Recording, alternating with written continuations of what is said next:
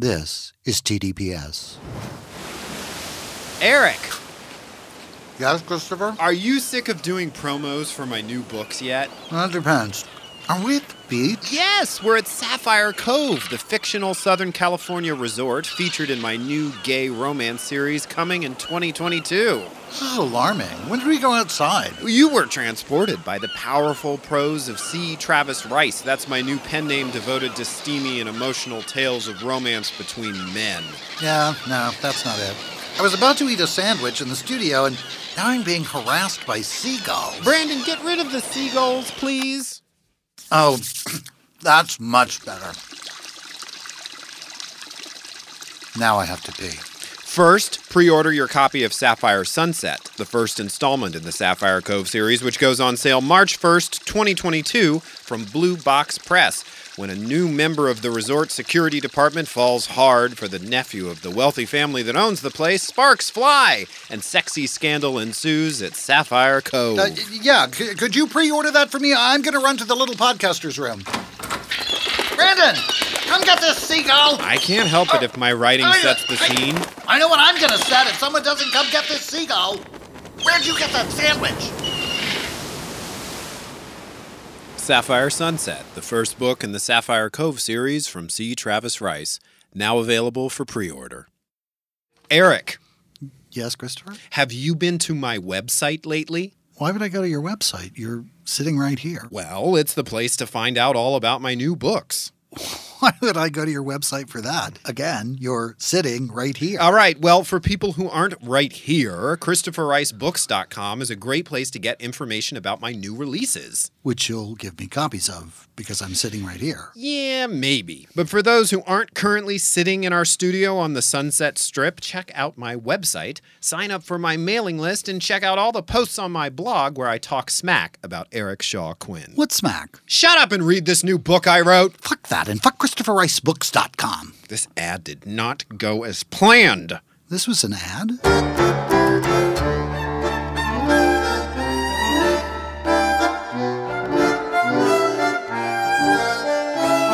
Hi, I'm Christopher Rice. And I'm Eric Shaw Quinn. And you're listening to TDPS Presents Christopher. And Eric. Can I tell a story?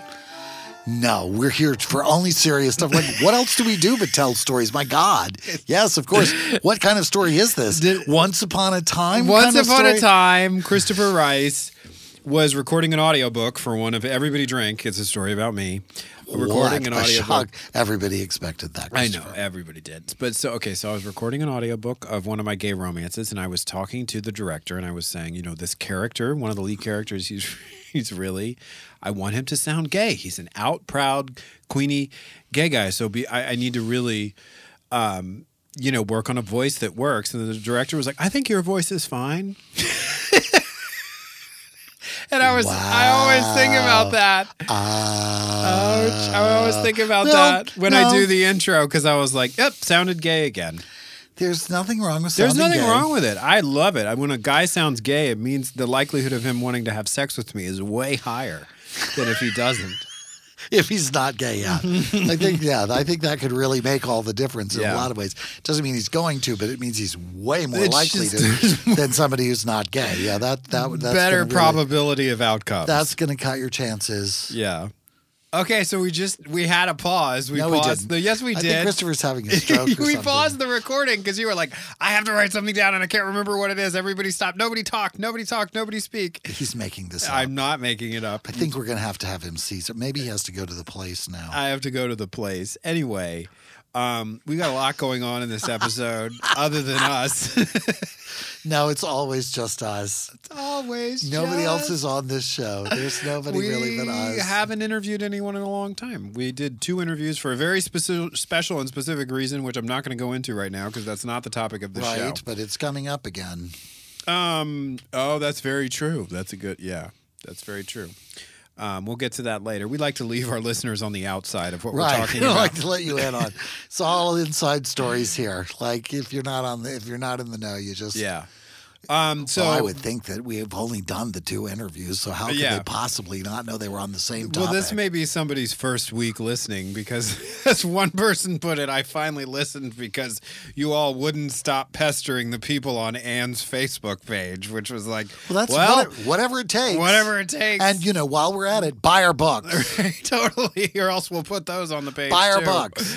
Lots going on today, as we already established. You had to stop the recording, which you're now lying about. Which Christopher's this whole drama that Christopher's making up. Over my shoulder, and you paused, and I was like, what could possibly be over my shoulder? Have you ever seen The Swarm, that stupid Killer Bee movie with Michael Caine? I'm sorry, I believe that you know the answer to that question. So yes, you have seen it. There's a point where this bee a boy who was attacked by a bunch of bees. Or a bee who was attacked by a bunch of boys. It's hard to remember now. It's been so long, and I'm having a stroke. Michael Caine is the bee scientist, and the boy can't talk, and they keep showing every time the boy looks at Michael Caine, he sees a giant... he sees a giant bee over Michael Caine's shoulder, which doesn't make any sense because there are no giant bees in the movie. The Killer Bee, The Swarm, is made up of normal bees. Anyway, whatever. I'll do a blog post about it or Maybe something. they form into the shape of a giant bee, like a marching band doing a salute. The Swarm, right. The Swarm forms a giant bee in the air, and then they spell out mayonnaise and a salute to Hellman's.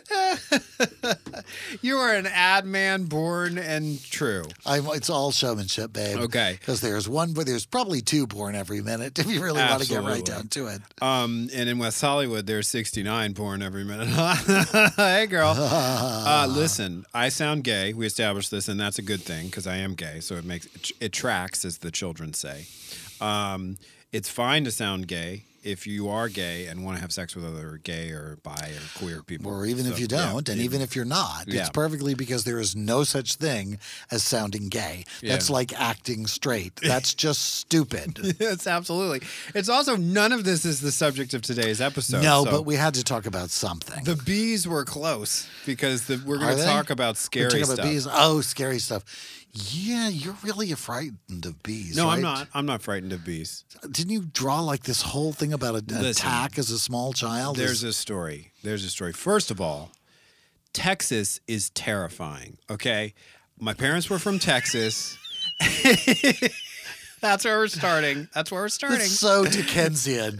In order to understand the rest of the story, you must first accept that Texas is terrifying. It's true. Every summer, we would leave the beautiful liberal idyll of Northern California, where I went to a lesbian-run Montessori-style school, and feelings were all valid, which was really weird with 6-year-olds, because 6-year-olds have a lot of feelings.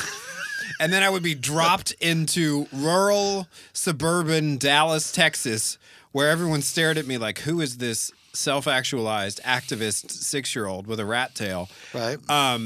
But there was a lot of nature there, and in San Francisco, we didn't do nature on the island, the peninsula of San Francisco. It was under glass at the Fairmont, and you could see it, and then go have tea. Yes, exactly. Calm down. Or there was There was nature in there. We saw some. We saw a bit. I'm very disturbed. Could I have a fan, please? Could I have a fan, please? Let us retire to our Nob Hill chamber. No, that's not how we lived in San Francisco at the time, but there wasn't a lot of nature that wasn't controlled. And then you got to, I first learned about snakes in Texas. And my dad wanted me to wash the boat with him, which was like, what are we doing? What boat? He had a boat because my grandparents lived on Cedar Creek Lake, which is a glorified reservoir about an hour outside of Dallas, in a town that is literally called Tool, Texas. We had just a little... T-O-O-L? T-O-O-L, yeah. Oh, wow, that is really... Next door to Gun Barrel City, which was an actual town. Right, which you need a tool for. Absolutely. A gun barrel is a tool by definition. Anyway, we had a boat, and he wanted me to wash the boat with him. And I was like, what has become of our lives that we're washing a boat? Right. I was at a protest. Who are we? I don't a few even know weeks who ago. you are anymore. We'd go to Texas, and they would become different people. And what we did not know was that... So it was your father's boat that he kept in Texas? We had... my grandparents lived on one side of the street, and we kept a summer home. A summer trailer on the other side of the street. Fancy. Where he had a boat. that was in, but like the boat didn't like get brought back and forth between California and Texas. It was the Texas Lake boat, is what it was. It stayed at your summer home. Our summer home on, I think it was Rory Drive off of Cedar Creek Lake. Okay. Well, that's fancy. We didn't know as we were hosing down the boat that there was a yellow jacket's nest underneath it. And so we sprayed it with water and out came the yellow jackets. And I got stung, and I lost my mind. I lost my mind sort of periodically over a lot of different things as a child, but and then it stopped abruptly. And then I cleaned right up around age 10. Yeah, that's how I've experienced it. That's it. So that there were a lot of drawings of yellow jackets. I went to a garden party. At what age did you go to a garden party? When I was, I'm going to say, 20, 19, 20, somewhere along in there. This is going to be about bees. I see. Okay. Please proceed, Governor. Everybody was out on the lawn, and it was a summer afternoon, and people were drinking their mimosas and wearing big floppy hats and really getting into it was around the time of Brideshead Revisited. So getting all costumey for events was kind of a thing with us. And we were in the theater department anyway, so getting all costumey was kind of like getting up in the morning. Right. But we were having this moment, and we were at this. There was this Victorian house and had one of those wooden porches with slats that are laid side by side. And then there was a knothole in one of them that was no longer there, and out of it periodically would fly, I'm going to say a bee, but probably a yellow jacket, something like that. One of those little stingy creatures. Mm-hmm. One of the stingies. Yes, and Joel Mason, I'm going to name names, name checking. On the air, who I think is in Scotland doing theater now. Look at Joel. Running some theater or something. Yes. That's the last I can remember. Right. Decided it would be a good idea to take his red Solo cup of beer and pour it into the little hole that the bees were flying out of. And I can remember there being a moment of, like it's almost in slow motion. He's putting his hands out, ladies and gentlemen. And there was an explosion of bees. That just began stinging all these people in their linen outfits all over the lawn because we were all outside. Everybody was running for help. And if it was yellow jackets can sting repeatedly. Yes. Whereas bees sting once and then die. Yes. So you really get the shit stung out of you by yellow jackets. Whatever it was, everybody was suddenly being stung to death by this. And it was like, dude, you're from the country. What were you thinking? How drunk was he? Not some city kid. Well, apparently either really drunk or very stupid. It's hard to say which at this point in time now because so much time has passed and it's hard to remember how stupid he was. But yes, well, I'm gonna guess probably drunk. I don't remember him as being stupid, but anything's possible. So I have some. I didn't draw about it, though. That was the thing that really struck me about it was you're continuing to capture. It was as though you were trying to justify your response to this to a disbelieving group of elders. Or I was trying to tell the therapist why I was the way that I was. See the bird? I was brought in for a meeting, or my parents were brought in for a meeting at that school in San Francisco. And they were shown some illustrations that I had done in class, which were, I would say, 6-year-old tries to recreate the most gruesome scenes from Jaws.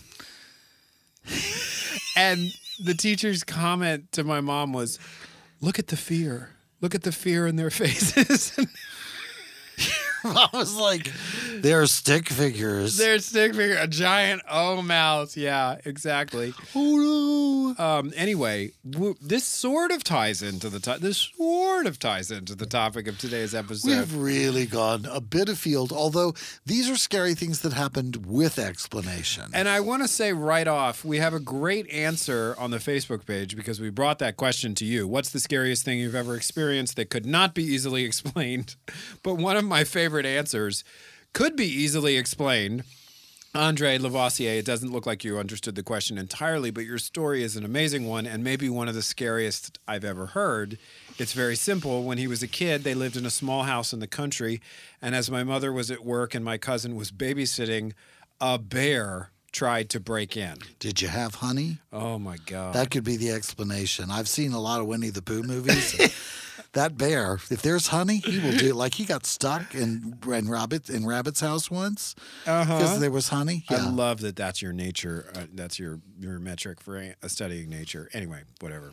That's as close as the 100-acre woods. The 100-acre is as wood. close as I'm like to get to any nature. Okay, so Jesus, Andre, it's terrifying. Terrifying. It's Oh my easily God. explained, but I mean, maybe somebody sent the bear after you. Like, That would definitely count as the scariest. If you dreamed that, well, no, that would be explained too. So no, it wouldn't make any difference. It's still scary.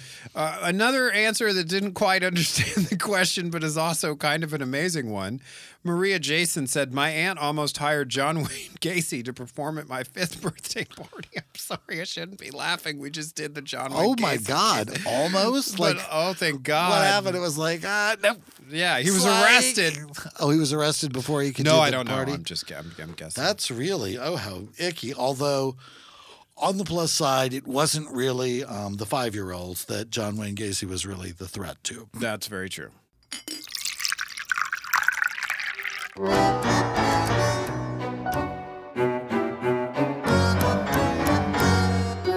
I'm Christopher Rice. And I'm Eric Shaw Quinn. And Eric and I aren't just podcasters. And bitches. That's right. We're also authors, and you can buy all of our books at www.thedinnerpartyshow.com or tdps.tv and wherever ebooks are sold.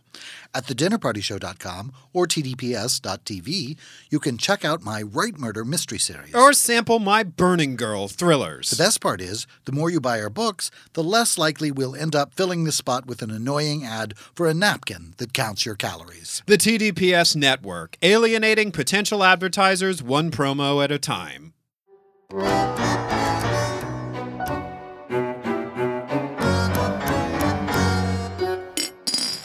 All right, so one of our party people who really did understand the assignment was long-term party person Mike Martinez. We talked to him a lot on the Facebook page during Hi, Dinner Mike. Party Show days. He says this to say, "At my grand's old house, the main bathroom opened onto a short hallway.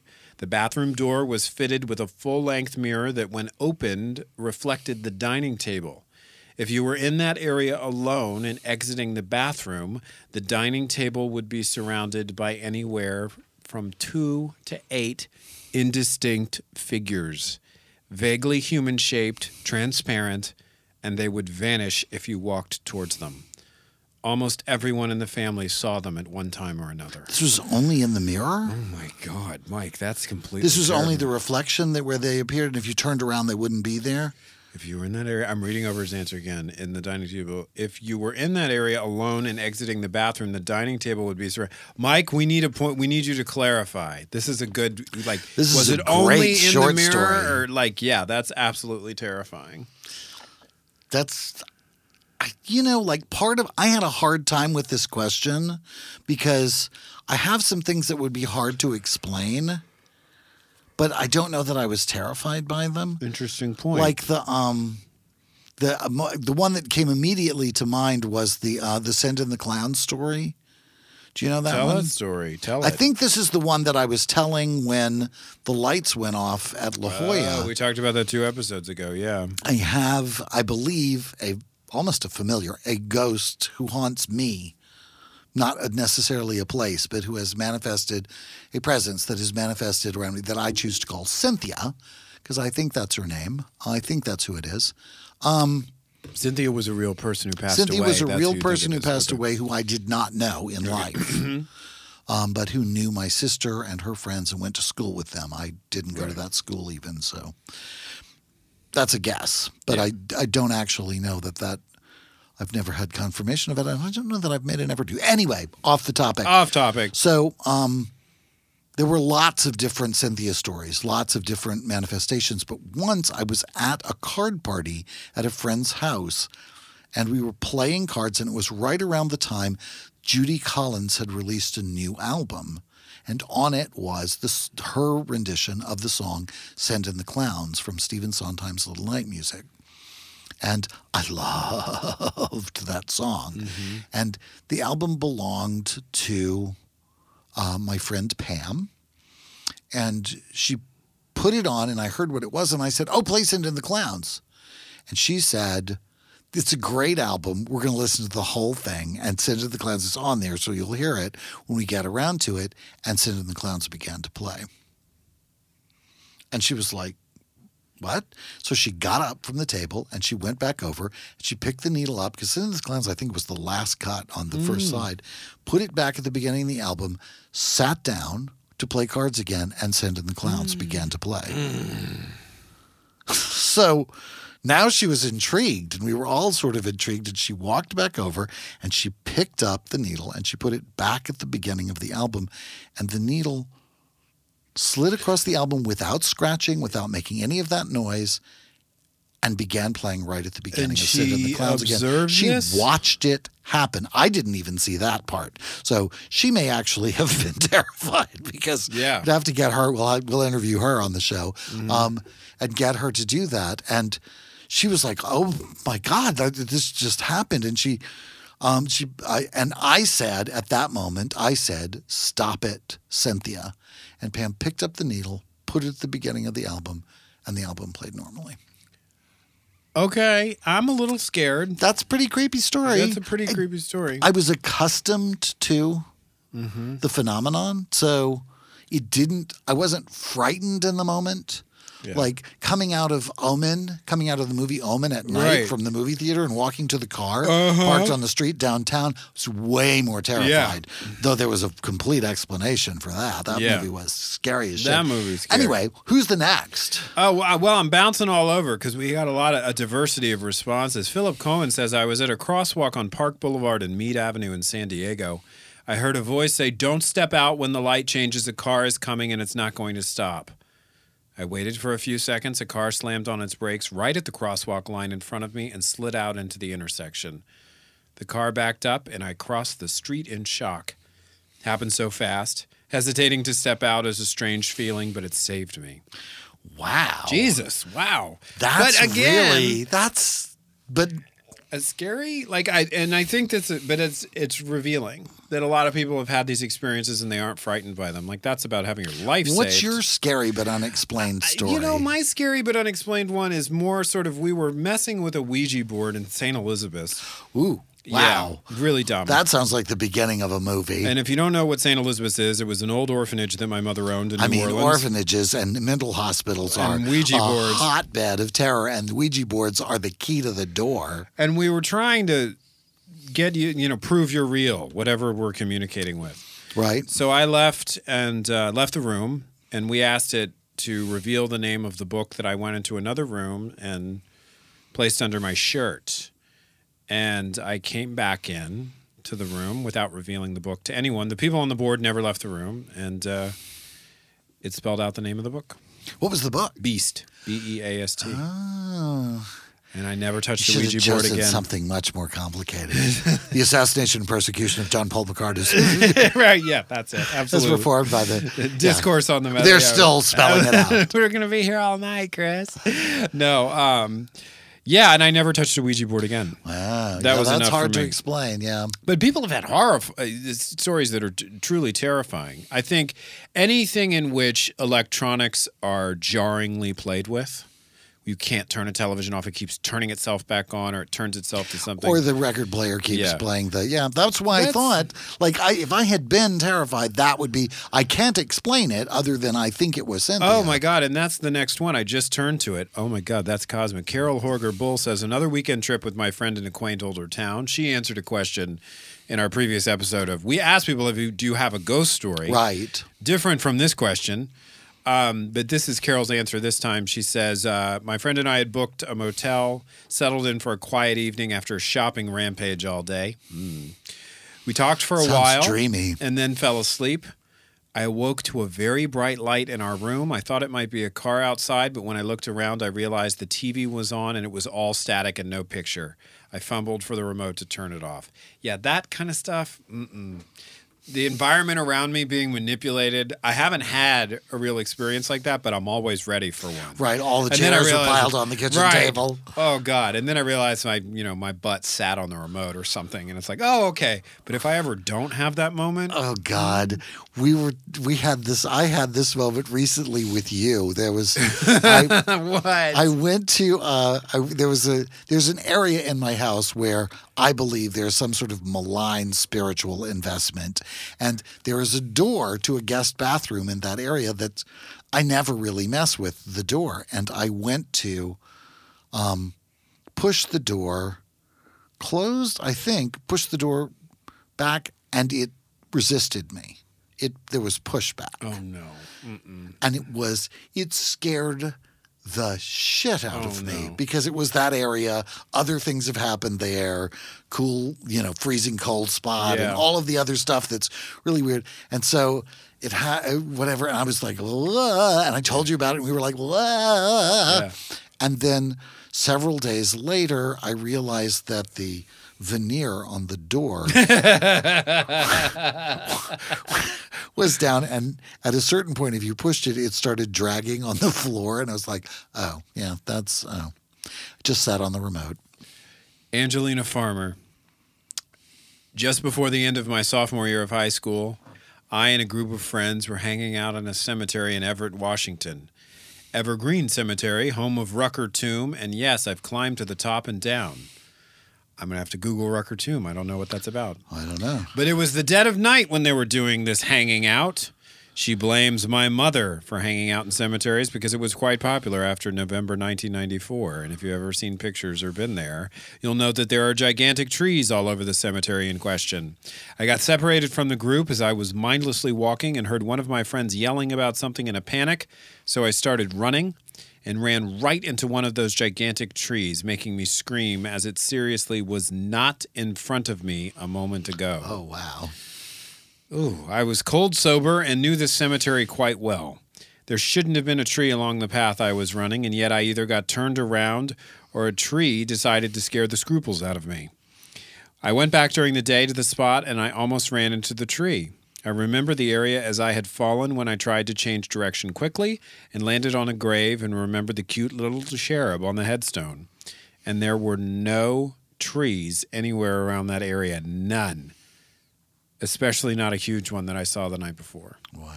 That's really creepy. You like apples? How'd you feel if somebody came and picked an apple off of you? Dottie Marie, a couple friends and I were fishing. It started to get dark and we were trying to make our way back to the vehicle. Uh-oh, I've seen this horror movie. This is the don't go to Oregon story. When all of a sudden I tripped and it was on a headstone that had been sunk almost all the way into the ground. Oh. We all felt something crawl up our back and turned around and saw a figure in mist form. We ran so fast, one of the guys jumped a barbed wire fence and cut the inside of his leg. But he lifted the rest of us over and we continued to run. We made it to the local truck stop and I got physically sick. Oh my God, Dottie Marie. Come to find out it was an old Indian burial ground. At the time I lived in Oklahoma. It could have been the change in the weather. I'm not sure, but we all felt it and we all feared it. Yeah, that kind of, that sense of being touched. Yeah. Freaky. Scott Lucas says the scariest thing that he can't explain is Donald Trump's presidency. Yep, that still flips me out. Veronica Castro J. I guess maybe that's her DJ name. Or maybe Facebook makes her abbreviate her last initial J. Or maybe I screen capped this poorly and cut off her name. Anyway, Veronica, apologies if I did. In my grandmother's house, it sounded like someone was taking a bath.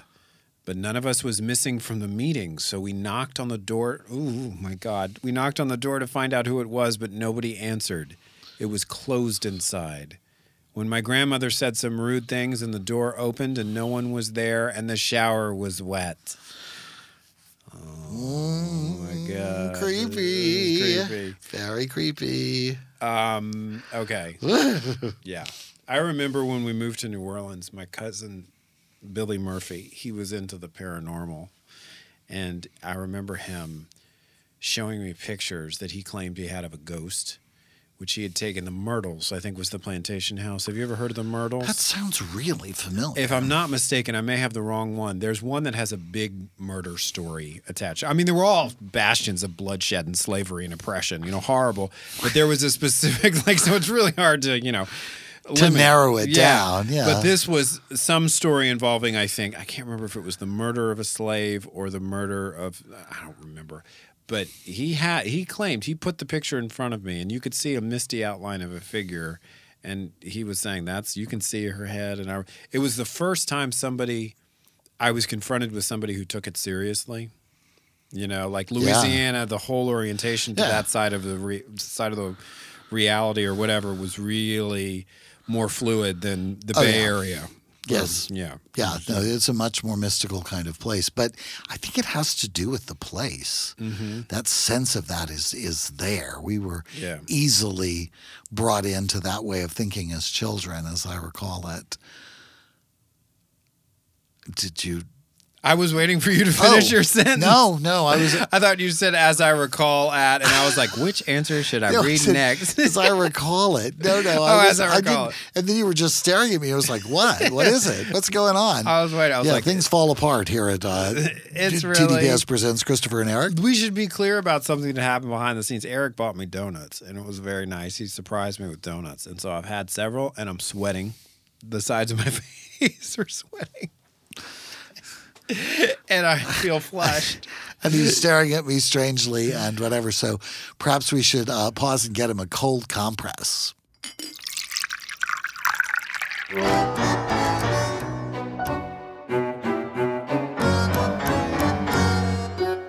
I'm Christopher Rice. And I'm Eric Shaw Quinn. Do you have a question or comment about this podcast? Then come share it with us on our Facebook page at facebook.com/The Dinner Party Show, no spaces, and we'll do our best to answer it on the show. Just watch out for our aggrieved manservant, Shea Butters. He moderates the page, and he's been known to talk smack about the two of us. Most of what he says about you is true, though. We can discuss this later. That's right, at facebook.com/The Dinner Party Show. No, I meant in the car. Hi, I'm Eric Shaw Quinn, and I'd like to take a moment to congratulate my co-host and producing partner, Christopher Rice. He's got not one, but 4 new books coming out in 2022. But today, I'd like to tell you about one in particular, a standalone thriller called Decimate. It's the terrifying story of what happens to our kitchen here at the studio when I ask Christopher to make the tea. When I said improvise the promo, I didn't say you could make shit up. I am not making this up. Look at that kitchen. Okay. Hi, party people. Decimate is actually a thriller about telekinesis and near-death experiences. The page-turning tale of a woman who becomes convinced her brother is being held hostage by a supernatural force following his death in a fiery plane crash. It has nothing to do with tea or our kitchen, and you can pre-order it on Amazon now. And while it is spine-tingling and terrifying, it is nothing compared to what I'm going to have to order off of Amazon to clean up that kitchen. Will you shut up about tea and our kitchen? Oh, I never shut up about tea.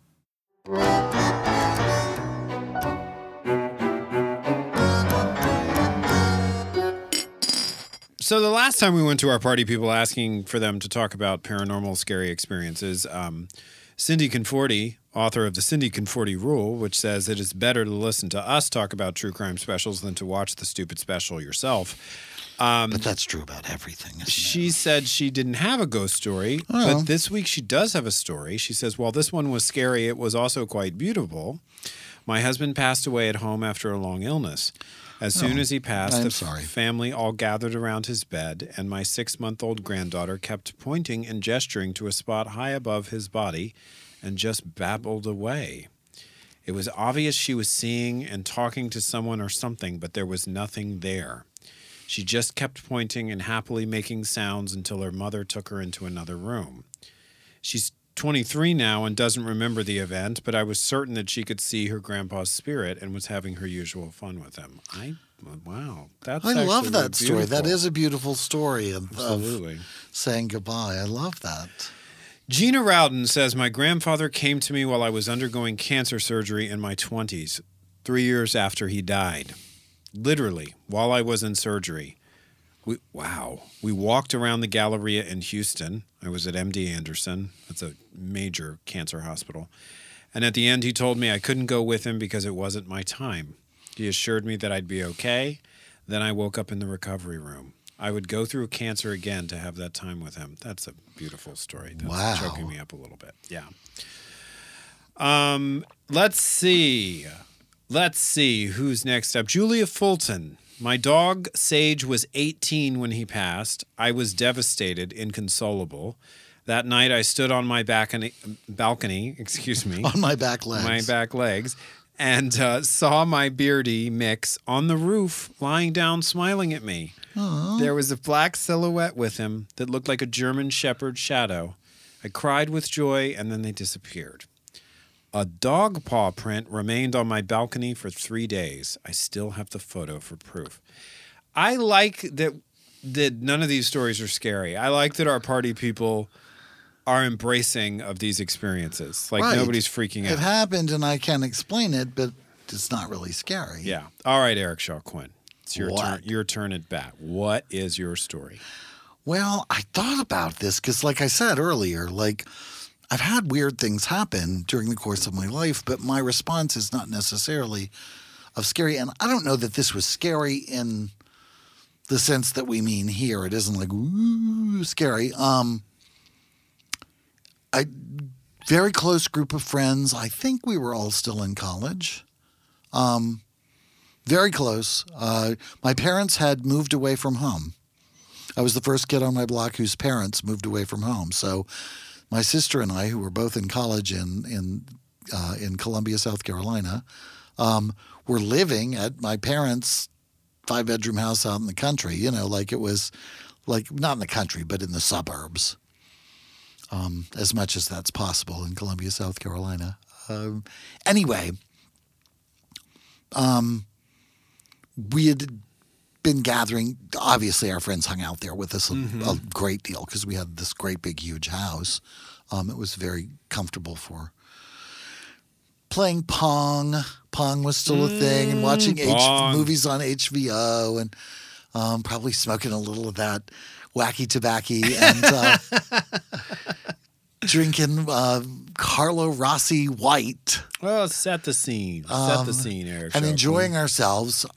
So we'd had one of those evenings, and our friends Barry and Suzanne had to leave the party before. It wasn't like it was a party. It was more like a dinner party kind of thing. It was a small group, maybe 5 or 6 people.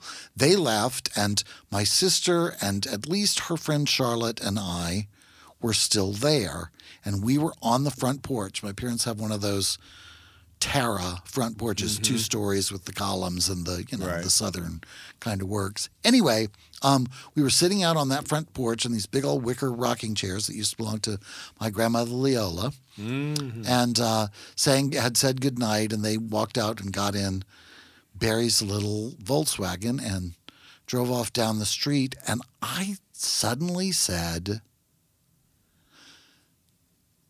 they're going to be in a terrible accident. And Charlotte, my sister's friend, but also my friend, but they were in school together, said to me, what will happen? And I said, I think I said, something will happen to her leg and he will break his nose or something like that. Some very specific injuries. They will survive, but they will. But this will happen, and they got home safe and whatever, and nobody thought anything about it at all. This was like the end of September, and then Friday the 13th of October, Suzanne and Barry were in that car together. And they were stopped at an intersection, and those old Volkswagens had little sort of running boards right alongside. You may remember from your father's convertible just outside the door, like a little rubber. Totally. Right. So it wasn't a convertible. It was hardtop, but the windows were down. It was a lovely afternoon, and they were in the car. And so they had stopped at this intersection, and Barry started. This man came over to the window of the car, and he began reaching in the window to try and get, they thought, Suzanne's lighted cigarette. Oh, my God. And so Barry looked both ways because they didn't know what else was happening with the man. And the light just changed and he took off. Suzanne was driving. It wasn't Barry. Okay. Barry was the one with the cigarette. So she takes off up the street. I think that's right. I think she was driving. Anyway, it's been a long time. And she looks back over to say, wow, did you see that guy or whatever? And he's standing on the running board and reaching into the car. And Suzanne, who is looking out now, no longer looking where the car is going, just freaks out. The car crosses the median into oncoming traffic. Oh, God. And they are in a terrible car accident together in which they experienced exactly. He hurt his nose and she hurt her leg. I think that's right, or the other way around, or something like that. I think he broke his nose and she broke her leg or got her leg really screwed up or whatever. But yeah, they were injured, but they ended up being okay. They were taken to the hospital, where we went and saw them and smoked in their rooms and I think brought them marijuana. I can't remember. Wow. It was, different times. Yeah. And I had forgotten. The moment. And Charlotte was the one who said, oh, my God, do you remember? And when she said, I, of course, immediately recalled the exact moment that she was talking about. I can still remember that moment more distinctly than any of the rest of the details of this story, as you can tell from listening to it. But yeah, that I cannot explain that. I have not had that kind of psychic sort of moment to that extent ever before or since. And it was kind of creepy. It was like, that is the fact that you've never had a moment since. That's what's really creepy about it. Like, what was it about that night? Like I have intuition about stuff and stuff, but nothing. I have never predicted something that specific. Right. And I don't even know why I did that night. Yeah, that was my question. Like, my thought is relaxed and calm and open to the possibility. I mean, it may even be Cynthia related. This would have been after Cynthia was a part of my life, so I may have been a channel for something because I was just kind of, tired and blissfully out of it, and could allow the knowledge or the information to pass through me. I have no idea. And it may have just been one of those random things, but to have been that specific down to the injuries was, that was a little creepy. That's really creepy. All right, let's see what Ingrid Horn has to say. What does Ingrid have to say? This happened to my husband, but it's still super weird. Yeah. My husband's brother passed away suddenly because of sepsis in the hospital. Dear, sorry. As my husband and his parents were standing around the body, a chair by the side of the table moved about 2 feet and then turned. Oh. My husband said it was like someone was moving the door to line up with the door and then turned, must be moving the chair to line up with the door, and then turned the chair in that direction. Pretty sure it was my brother-in-law leaving the room. Wow. Jesus. Wow. That's terrifying. That's a moment. Yeah. That is really a presence. And we have a photo answer to this, so we're going to invite, if you're listening to this episode, head over to the Dinner Party Show's Facebook page where William Madison has posted a photograph of, I'm looking at the photograph, it's creepy, a man on the trail, what might be a man on the trail cam photo that was captured at his place in the Ozarks. He has no idea where the dog came from. I checked, and there is no trail where the figure is located. I'm blowing up this picture to look at it. Oh, wow. Oh, God, this is terrifying. Oh, my God. Oh, my God. That's like that guy from True Detective. Yes. In the underwear with the gas mask. That's God. Really terrifying. Oh, my God. Okay, everybody, you have to go. I thought it was the dark thing on the left, but then I saw oh, my God. That is really scary. That really scares the shit out of me. Yep, and that kind of shit, that's the thing. That's the thing that gets me. Visual things that aren't supposed to be there. Okay. Yeah. Yeah. All right. Well, we scared ourselves. That's a winner, William. Wow, that one actually scares me. But I feel guilty. We need to be able to share it with the people who are listening. Go Well, to you have to go to our Facebook page. the Dinner yeah. Party Show's Facebook page. Look for the post asking people. I think that it was called Maybe we could pen it. a midweek. Yeah, we'll do an individual post that goes with this episode of this photograph. I think so. It'll be the Wednesday question post. What the fuck do you think this is? Right? Yeah, But if you're dying to see it right this minute, yeah. go to the Facebook page and that's Yeah. wow. That was okay. I'm too freaked out to finish, but we have actually another response from William Matson. Apparently, the Ozarks is like Skinwalker Ranch up there. We leased our farm in southern Arkansas out to duck hunters each year. One dry year, the pipe that released water from the reservoir failed, and we dug it out. We allowed the water to flow through the cut to flood the woods for hunting. The problem was the beavers dammed it a few times a day. About 10 one night, we took a boat around the reservoir to use shovels to dig out the beaver dam. Just after finishing clearing out the dam, our only flashlight died. No, oh God. Suddenly something about 30 feet down the levee screamed.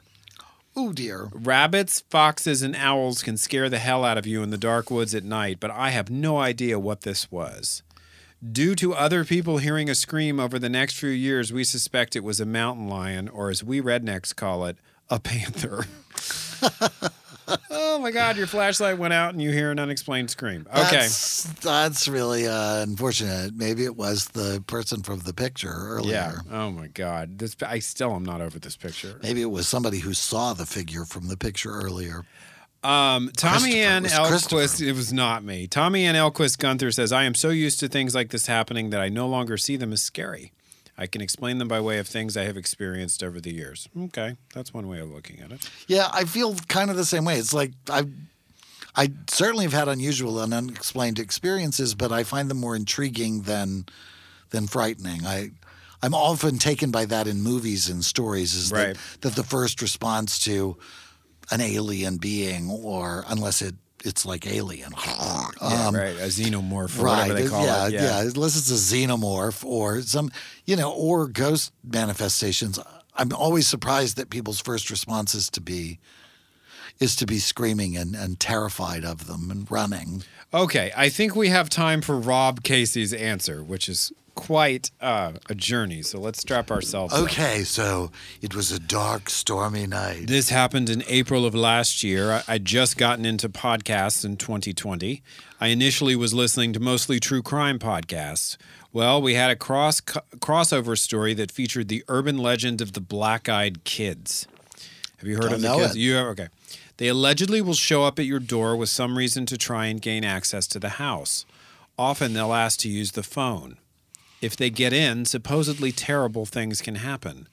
People also report feeling extreme dread and fear. It's sort of implied that they're otherworldly or perhaps demonic. I listened to this story about these black-eyed kids with amusement, thinking that they sounded like the urban legend. I even blurted it out loud. Yes, I talk back to podcasts that cannot hear me. We can hear you, Rob, so watch out. Yeah, watch that lip. So a few days later, we were expecting friends to visit. It was just the first warm day of the weekend, and the neighbors were all out cleaning up their yards. We live in a sort of off-the-beaten-path neighborhood on a long road that ends as a cul-de-sac after a couple of miles. It's not a place you'd casually travel to visit or pass through. I was watching out the window, waiting for our friends, when I noticed a young man come around the corner walking into our neighborhood.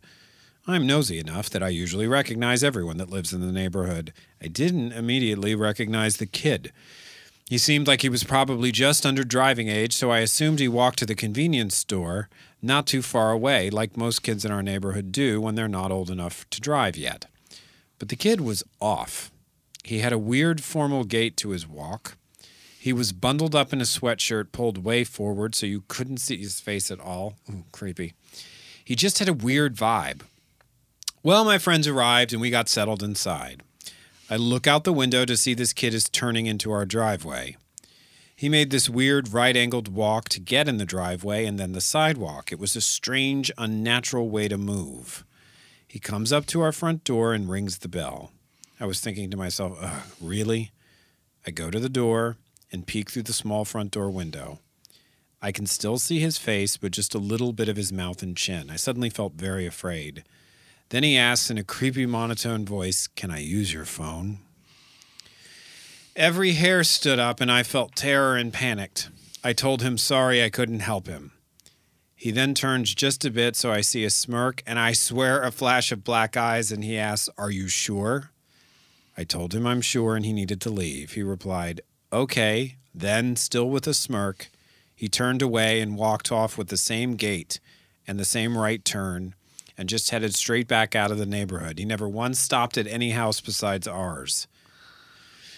Ooh, creepy. I hadn't told anyone about the recent podcast I listened to, so I explained to my friends and husband why I was so creeped out. They were all quite spooked by the story. I stewed about it for a few days, leaving more outside lights on. I decided to ask about this weird visitor on our neighborhood email chain.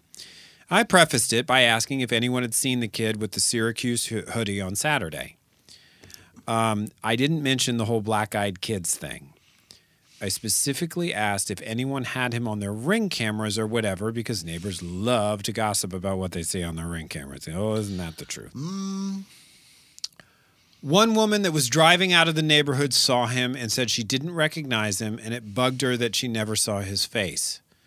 The weird thing is no one else recalls seeing him, and he was not on any camera footage. Oof. I've thought about explanations. Perhaps he was just casing houses. Perhaps it was just a prank. Maybe the neighbors didn't want to get involved, so they didn't have footage. I've never seen this person again. It's very possible it's just a basic situation with nothing odd about it, but the coincidence of the timing with my thoughts about black-eyed kids and being in my mind after recently hearing a podcast about them, there's just enough doubt in my mind to wonder about the whole thing. I can't quite explain it all the way. Wow. Okay. That's a creepy-ass story. I have to tell you, just the act of showing up at somebody else's house and asking to use the phone is so anomalous now that in itself is creepy. Yes. Like, I think if I thought somebody was genuinely in distress, I might give them one of the cordless phones from the house and say, yes, you can feel free to, to call on this phone if you want. But you would have to immediately, to be credible, present an explanation for why you didn't have a phone of your own. I know not everyone can afford a cell phone, but there are cheap cell phones out there. They're burner phones. People typically have some kind of phone on them. Yeah. So it makes you suspicious if you don't. There's an absence of payphones now, so there's a little bit of it. There's a little bit of like. But that's why, because we all have one. But that's because everybody has a cell phone. So it's just. I don't know. Well, it's been that's Well, I think that's the story to call everything to a conclusion on. Like Rob, I think, finished off that story. There are more stories. So if you're interested in reading more of the scary stories from the other party people, there were more than we could fit on the air this week. So try our Facebook page. Also, you can see that terrifying photograph. We'll try and remember to pin it, but it's in there in the Wednesday question from the week of the 12th. That sounds right. The week of October 12th? I think that's right. Let's see. The week of October 12th. Yes, that sounds... Of September 12th. I'm sorry. September 12th. Right. We have Halloween on the brain. We do record ahead. Yes, the week of September 12th. It was posted on September 14th. So you can see the other scary stories that we didn't get around to, and you can see that creepy picture. My God, William. All right, then. So I think that wraps it up. Wait, wasn't Jordan supposed to come in this week? He left a message. He was under the impression we wanted him to answer this week's question. Did we? No. All right, let's play it and see what he said. Inane twaddle. That's what he always says. Why should we have to play? Play the message. Fine. Good evening. I am Jordan Ampersand, and I am here with a scary story. He sounds like Eartha Kitt. Shut up, Eric Shaw Quinn. I thought this was a voicemail. How creepy. I am calling to tell you about the scariest thing that ever happened to me. It takes place in darkest West Hollywood, in the hours after the losers who couldn't score at the clubs had returned to the far reaches of the San Fernando Valley. Why does this voicemail have a soundtrack? Don't ask questions you're afraid to hear the answers to. I was walking alone through the fog down Santa Monica Boulevard, and a great white light came racing towards me. And then she tripped and her wig fell off, and I was like, girl, watch where you're going in those heels. You have a reputation to uphold, Vagina Listerine. Then again, I was alone. And when I turned and looked into the front window of the Shishi LaRue store, I beheld an almond reality. I think he means alternate reality, and I'd love to know how he could tell the difference. It was a world different from our own. A world where I had something terrible. A job. It was a world where I met people for coffee before I gave them hand jobs. It was a world where I woke up each day knowing exactly where my car was. It was a world where I was 30.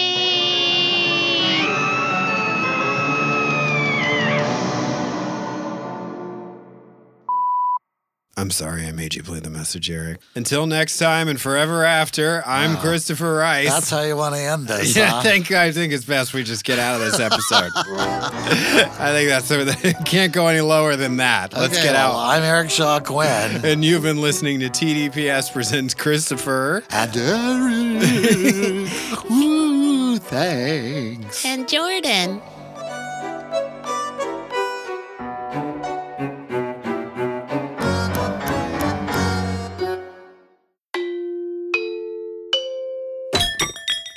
This is TDPS.